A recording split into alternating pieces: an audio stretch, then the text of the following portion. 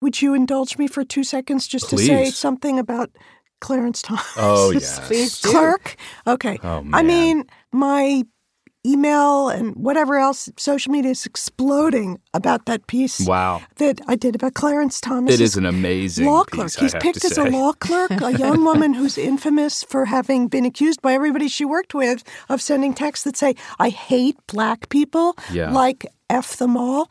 And instead of acknowledging it or ever apologizing for it, somehow this cockeyed story has been built up that she never said it, even though I've got screenshots of the text. It's which incredible. we put Jane, in It's very simple. anyway. We are being trolled by By a Supreme Court of the United justice. States. by a Supreme Court So justice good. and the You're right. Chief Justice of the 11th Circuit, Bill Pryor. There's a theme here, which is this idea of trying to gaslight and rewrite history in sort of bald face, just right in front of people. That's the attempt here. That's the strategy. I mean, it's really it's a version of trying to say I didn't lose the election. Yeah, For them you're to so right, Evan. And they think people aren't going to notice. They It's can do it amazing. with impunity. I don't know. It seems like it's been contagious.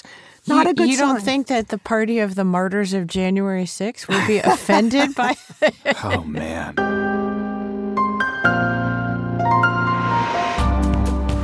Welcome to The Political Scene, a weekly discussion about the big questions in American politics. I'm Jane Mayer with laryngitis, I apologize, and I'm joined by my colleagues Susan Glasser and Evan Osnos. Hi, Susan. Hi, Evan. Hi, Jane. Hey there, great to Hi. be with you guys. So, before we get into the heart of the show, Evan, you just finished an amazing piece for the magazine about President Biden. You're going to talk about it with David Remnick, and listeners can find that interview by subscribing to the New Yorker Radio Hour, wherever you listen to podcasts. Also, the piece will be online, and Remnick's interview will be on our podcast feed on Monday. But can we have like a little preview of it? What were the big As long as you questions promise in not to American... tell anybody. All Yeah. right, all right, shh. What were the big questions in American politics that you were trying to answer?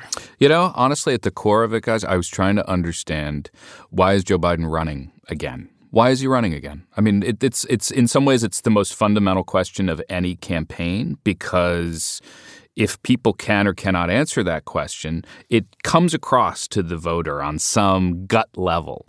And I wanted to understand what combination of factors was driving him to do this. And in his case, he has been, in his entire life, not just professionally, but personally, he has had this habit of mind of doing what he calls gaming it out, which is inside his mind. He says, look, I know that you people don't think I can do this thing, but I see a way through. He did it as a little kid. You know, his story of himself as a kid who could defy the bullies by being fast or willing to take risks. Those kinds of qualities stay with a person throughout their life. And it's very much a part of how he explains where he's gotten in life. And you can't understand this very controversial decision to run for a second term without understanding how he sees himself from the inside out. Well, it is a risk, that's for sure. You know, I think when you're making these decisions and you're trying to separate your personal feelings from your strategic calculations, that's always part of the job. And I think they are very closely fused in this matter. Well, I think it's amazing you got an interview that brings out the president's thinking in such sort of intimate ways. So anyway, I guess we're going to be talking plenty more about Biden on episodes to come. But we've got Super Tuesday just around the corner. Well, not so Super Tuesday, really, the way this election year is playing out, right, Jane? So it seems. So we've already been through a number of the primaries. We've been through Michigan just recently, this earlier this week. What have we learned, do you think, so far from the primaries? What's your takeaway about where we are in this election, what we've learned, and what's around the corner? I mean, sadly, what we've learned is like, wake up, America. Donald Trump and Joe Biden are the candidates. And, you know, this has been the most attenuated and sort of frankly, unengaging and uninteresting primary season I'm sure any of us can remember. Really, it's the death of meaningful competition in the primaries at a time when Americans from both the right and the left, there's an unease, right? If there's one thing that Americans agree this election year is that they don't want to have these two candidates. And yet, has that led to a very competitive Republican race? No. In fact, the story of the Republican primaries is the story of Donald Trump's extraordinary dominance. It is a story of how opposition has crumbled, faded, disappeared. I do think it has helped us understand and illuminate, well, how big is the size of the kind of disaffected Republican vote, some combination of never Trumper and no more Trumper vote. And, it's not insignificant. We can talk about what that means for the general election. It's not insignificant, Jane. In Michigan, in South Carolina, which, by the way, was only earlier this week as well. It's been a long week. There's, I don't know if you want to call it 25 to 35%, they're really not going to support Donald Trump of Republicans. And Nikki Haley has shown both what the size of that vote is, but also the limits of it. On Biden, we can talk about that as well. But basically, I don't know, Jane, it's really frustrating because it doesn't feel like we're getting a real electoral process, does it? It doesn't feel like, there's no debates, nobody's, we're not having a conversation as we're used to unfolding every 4 years. Instead, we have these sort of series of weird coronations of Donald Trump. Evan, what did you take from Michigan where you've got 13% of the vote? That's right. Among the Democrats was uncommitted instead of for Biden. I look at this process and I think that so far the big loser here is the primary system. It is clearly failing us. This is it. And what's fascinating is that the primary system, it's just a chaotic process this year. You've got New Hampshire Democrats holding their primary even though the National Party has decided that they shouldn't be first. You've got the Iowa caucuses being so lopsided that they're called even before a lot of the votes have been cast. And then you've got in Michigan this process in which many people are registering their discontent by voting uncommitted. The system itself, and this I think more, if you step back, applies broadly to our politics right now. It feels as if it's running on very antiquated technology. It's just not really keeping up with really the energy that voters themselves have about the issues that are facing this country. There's a strange disconnect right now where you have this period of really intense engagement on a personal basis, the way people feel about abortion access being taken away, the way young people feel about issues like climate, about Gaza. And then you have this political machinery that is really incapable of doing its job, which is to take in the will of the public and translate it into policy and competition. It's just failing us. And it starts, as you're both just saying, with the two leading candidates, which poll after poll shows people are just not excited about. They really did not want a rematch of this particular race. And here we are sort of stuck with it. And I wonder, what are the threats from that in terms of third parties popping up and maybe becoming spoilers of, in this election? Well, what do you think? Well, I ran into a former Democratic senator the other day, and of course, everybody, that's what they're talking about now. And I thought his view of this was pretty right on the mark. This is a competitive election in which most states aren't competitive, right? That's the world we live in. Michigan happens to be one of those competitive states, which is why people are paying so much attention to this uncommitted vote. But, essentially the playing field here, 6 or 7 states, the ones that decided it in 2016, that was Michigan, Pennsylvania, and Wisconsin. You add those states plus Arizona and Georgia. Those were the ones that Biden flipped in 2020. This senator said to me the other day, he said, forget everything else here. He believes that, and I think many Democrats I've talked to do, that Georgia's gone for the Democrats for right now, that Arizona seems to be slipping away, which means that it once again comes down to 3 states, Michigan, Pennsylvania, and Wisconsin. And his point to your question, Jane, was watch who gets on the ballot in those states? Will there be third-party candidates in those particular states? In other words, there's a kind of a national conversation about the role that RFK Jr. could play in the race. But more to the point here, what role can he play in Wisconsin and Michigan? I think when you look at third parties historically, it's a fascinating process because basically if voters think that the result is preordained, if they think that one side is so clearly going to win, like in 2016 when it was assumed that Hillary Clinton was going to win, you had this big third party vote. Same thing in previous races where it looks lopsided or misperceived as lopsided. It can be a decisive effect. And so part of the challenge for the Biden campaign, and it's really a vital one for Democrats, is to project clearly the message that there is no such thing from their perspective as a protest vote this time. Because if you do it, you are, in their mind, taking a side. That's how you heard them describing it in Michigan. Gretchen Whitmer and others were saying that.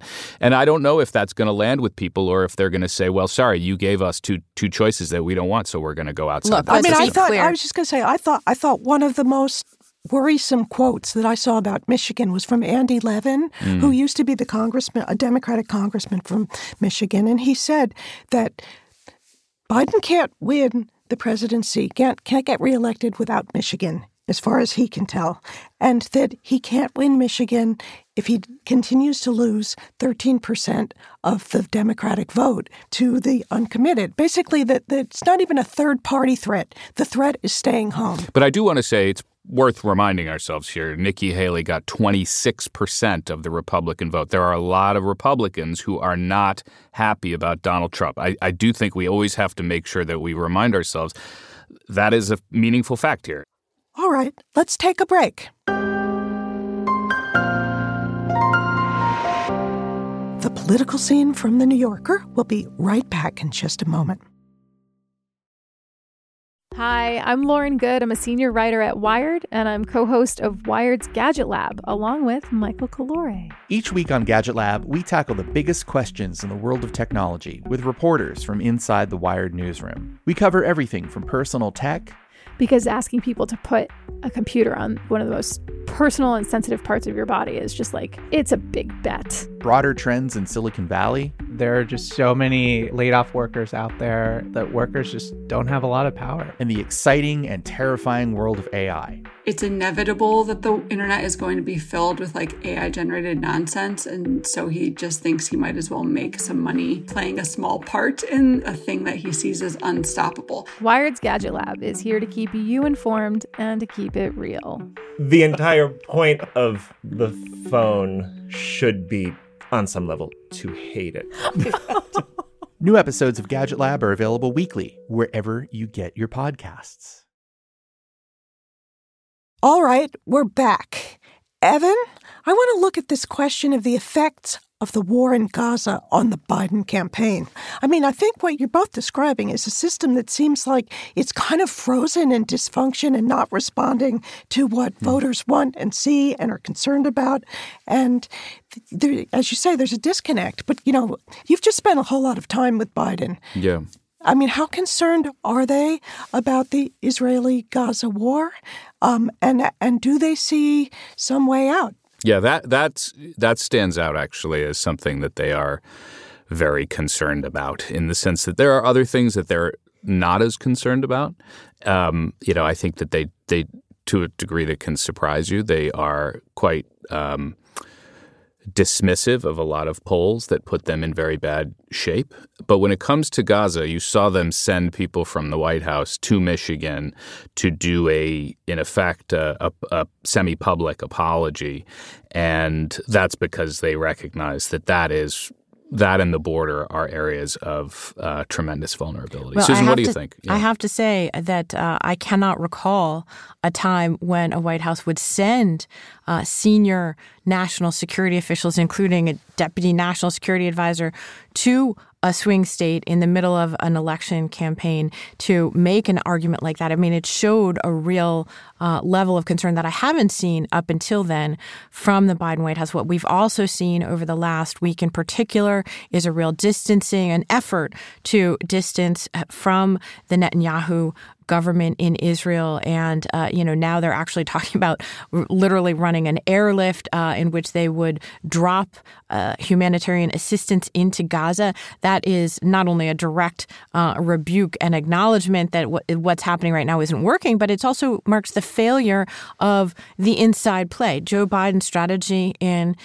Israel was essentially the bear hug from the very beginning, be very publicly supportive of Israel in order, so the thinking went, to kind of maintain your ability to leverage things on the inside with Netanyahu. That was the concept, and it fit very much with Biden's decades of support, public support for Israel. But right now we're seeing the limits of that. Netanyahu basically isn't listening. He isn't listening. And I think that means a terrible political dilemma for the president because, in effect, he owns a policy that he really can't control. So I think it's a big mess in Michigan.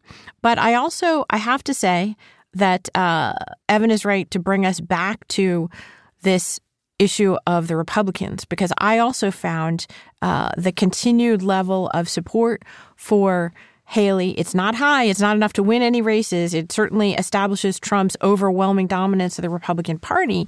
But this is why Biden is running for re-election, because he believes there's a ceiling for Trump's support, that he cannot get any new supporters. If you look at these battleground polls, there were some very alarming new surveys that came out from Bloomberg just yesterday, showed that Trump had a significant lead in every single battleground state. However, I was looking at the top line number for Trump. It's basically 49% in every single state. And so Biden is way underperforming, right? He's nowhere near even the level of Democratic support in those states. He's in the low 40s, but Trump is stuck at 49. What do you think about that? I mean, in some ways, it's been the story of Donald Trump since more or less 2017. I mean, that's this man got into office by this strange combination of electoral circumstances. You had an unpopular Democrat, and you had this combination of Midwestern states that he was able to win for the first time in a long time. Ever since then, it hasn't worked. The formula was he hit the mark once. And ever since 2018, 2020, 2022, 2023, it hasn't worked for Republicans. And I think Nikki Haley, it's kind of fascinating. Ross Perot got 19% of the vote as a third-party spoiler back in 1992.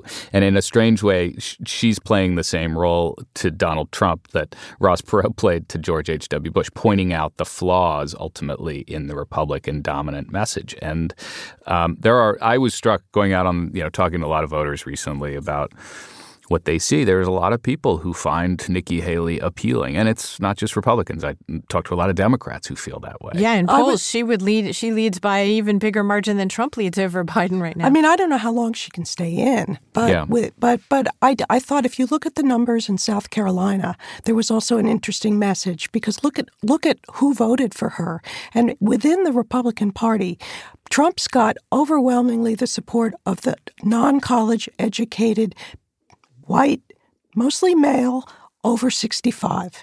And she took the better educated, higher income Republicans. And the big question is where they're going to go. Yeah, the problem for Haley is that that is no longer the center of gravity of the Republican Party. So as a practical matter, as a Republican, it's not a great recipe for a future in the party. The problem is, I do think it's interesting to hear Evan talk about kind of the Biden world and their, consistently just, I don't know if they're ignoring polls that show them losing or just, in a way dismissing them. And that is, I have to say, that's one of my big fears, because back in 2016, I lived this. We all lived this.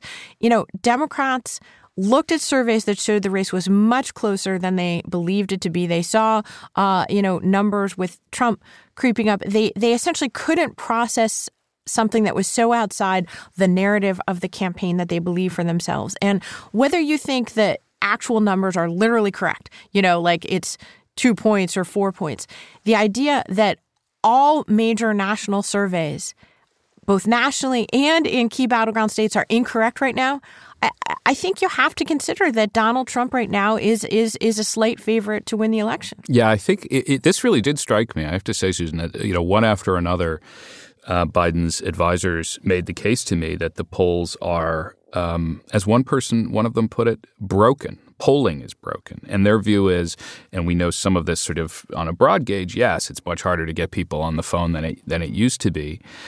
But they look at these last few years, and as Jennifer O'Malley Dillon said to me, she's a very influential advisor now at the campaign, she said historically favorability, meaning essentially favorability polls, was correlated with vote choice. It sounds technical, but it was an important fact that what people did in the privacy of the voting booth tended to correlate to how they talked to pollsters beforehand. She said, I don't think that's the case anymore.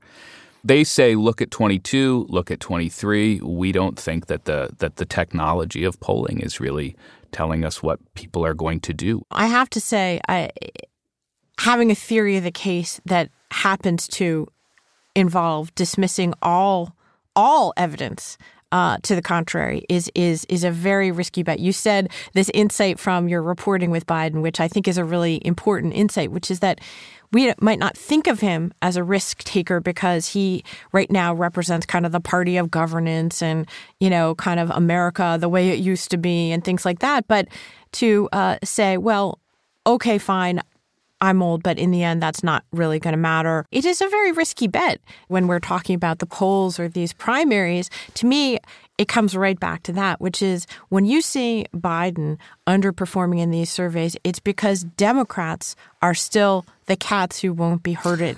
And they are not on board. Listen, let's take a break. And when we come back, we're going to look at what might be Trump's biggest challenge in the race, Biden's biggest asset. Their war chests.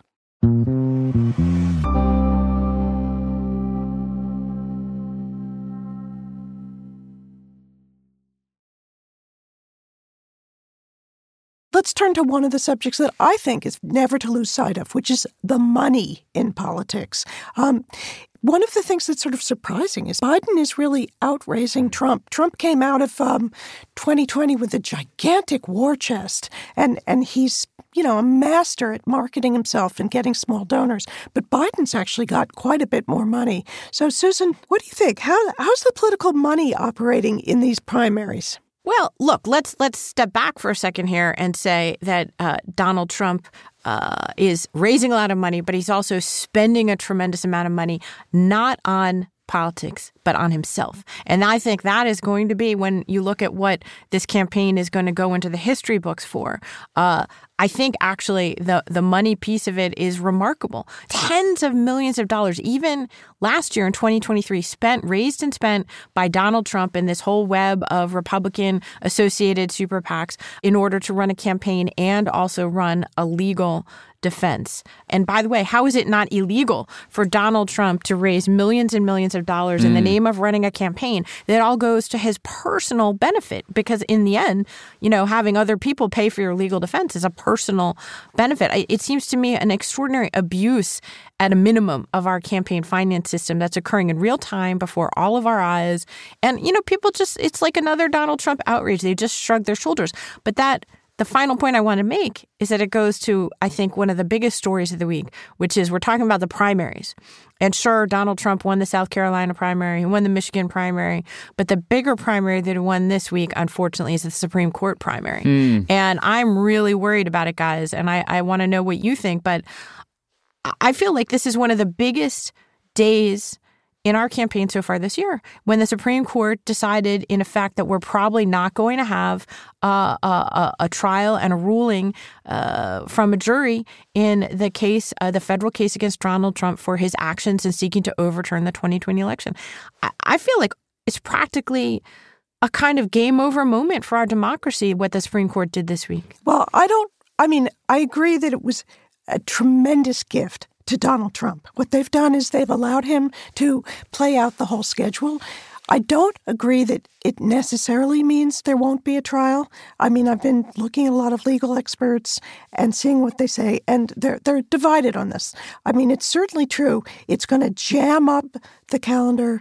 It's possible that they could have a trial in June, July, maybe even September. And if it's in September, I mean, honestly, I think that may play to Trump's advantage, just to say that he's being persecuted in that way. And I think that there may be a lot of reluctance on the part of the Justice Department to move forward. The idea that there could even be a trial starting in June, I don't see that. So they're going to, just for the listeners, they're going to not even have the arguments in the Supreme Court case on presidential immunity until the end of April. If the Supreme Court takes the time that they normally take, the end of their term is the end of June. That would be likely when we would expect a decision in that. The trial clock, as I understand it, was stopped with 88 days before a trial was going to start. That's when, Judge Chutkan had to put the stay in effect in order to begin this other case on presidential immunity. Even if you say that a decision comes out in the end of June, let's just say the Supreme Court rules on behalf of the Justice Department. Yes, absolutely, the trial can go forward. We don't have a czar in this country, but we have a president. Okay, so let me explain. From what I have read, and history has shown us that the Supreme Court can move incredibly quickly when it wants to. We have seen them move in a matter of days in Bush v. Gore. We've seen in the Watergate case, they moved really fast. That's why this is so crazy that they took till April. But they don't have to just have a drawn-out trial and a decision that takes place in June. They could have a decision much earlier than that. They definitely have that possibility. And in fact, I've seen one scholar say there's a way the liberals on the court could jam it and push it faster, which is they could come up with a decision fast and demand that they put it out and not wait for the conservatives to have their whatever kinds of dissents that they might have. Hope springs eternal. Well, there are a lot of tricks in this book.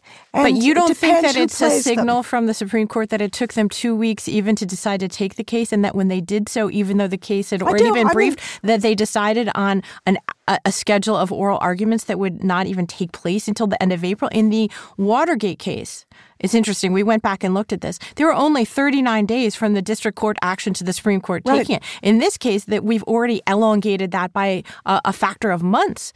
Wasn't that a signal from the court? I mean, my guess is what we're looking at is some kind of behind-the-scenes compromise between the conservative supermajority and the liberals on the court, who have a weak hand to play. And so this is the best deal that the liberals could probably get somehow. But I think that what the court is doing is operating as if this is just any other case. They're trying to pretend that that the whole sort of future of the election doesn't hang in their hands. They don't really want it to hang in their hands. And I think that public pressure is actually something that affects the court. And if there is a huge amount of blowback on this, I think they will feel it. Historically, they do feel it when there is a big public pushback. So that if Democrats are smart, they will push really hard. So in a sense, what you're saying is that the court has become now essentially a co-equal branch of this election. It's become a part of this process, and Democrats, you're likely to hear more about it from them. I think it was always going to be this. It was always going to end in the Supreme Court. I mean, and the problem is it's not going to end, and that's what's a great tragedy, I think, for 2024 is that. I appreciate the scenario here that you've outlined, but it seems to me highly unrealistic that we're going to have anything other than the New York case that is very likely to go to trial. We're waiting for decisions from the judge in Florida on the classified documents case, but I think we're looking at a situation where a best case scenario for prosecutors is an ongoing trial, certainly not one that's likely to have been wrapped up with a big bow in advance of November. And that's just an extraordinary disservice. I've said it all along. I can't believe that the Justice Department and the Attorney General waited so long and were so dilatory in their investigation of Trump that it was allowed to converge with this election year, inherently undermining undermining the independence and neutrality of our justice system, causing all sorts of potential conflicts. Donald Trump loves nothing more than to run out the clock on the playbook. And so,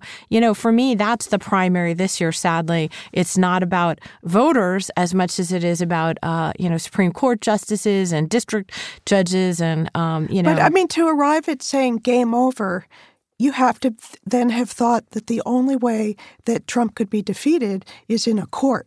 And I don't know if we're really No, Jane, to just to be clear, there are millions of voters who might be decisive in the election, who say that they're supporting Trump, but they might not do so if he were convicted I've seen of that. a felony. I know, but does that mean that it's over and Biden's defeated if I don't such think trial? Democrats. I don't think we really know that. Well, I do think it's game over for those prosecutions if Donald Trump wins re-election.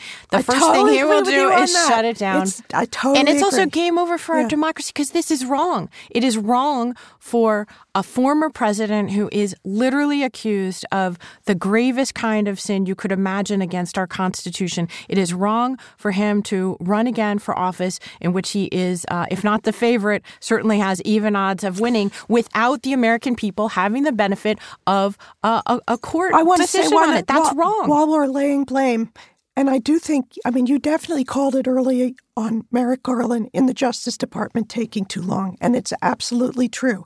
But I think another dynamic we shouldn't let slip in the week when Mitch McConnell is retiring as leader of the Republicans. It's been a big week, hasn't it? Is that probably, I think, the most fateful decision was his decision not to impeach, not to do everything he could to impeach Donald Trump. Well, if you go back even further, you could say his decision to not allow Democrats to appoint a member of the Supreme Court would also be a fateful day. This is absolutely true. But I actually see a through line through some of the things we've just been talking about, which is that I can tell you with confidence that Democrats are going to make a case that this is a period in which Republicans have gone after your freedoms in one form or another. They took away your freedom over your own body when they took away access to abortion. And now they are taking away, in effect, your freedom to have a real vote in this matter. If the Supreme Court weighs in a way that clearly impacts the outcome of this election or that impacts the ability for voters to get a decision in these cases of extraordinary consequence before they have to go to the ballot box. This is an opportunity for Democrats to say very, very clearly, this is a movement in the opposite direction from the spirit of American freedom and governance. And it's an interesting thing because freedom, after all, has been this very prized possession on the right in the language of the conservative movement. Democrats have a pretty strong claim to it right now. And I think that's one of the messages you're going to hear more and more, particularly if the court weighs in to take away the freedom to have a real election here. It's a difficult thing, though, to win on a concept like freedom in the face of fear-mongering on something like immigration and the border. And it'll be very interesting to see. Obviously, we will be with you every week following this. And so, anyway, listen, thank you so much. This has been The Political Scene from The New Yorker. I'm Jane Mayer. If you have thoughts on the show or questions, please send them to themail@newyorker.com. And don't forget to include The Political Scene in the subject line. We had production assistance today from Alex D'Elia, Dan Richards, and Stephanie Kariuki. Stephen Valentino is our executive producer. Condé Nast's head of global audio is Chris Bannon, and our theme music is by Allison Leighton Brown. And we'll be back next week. Thanks for listening.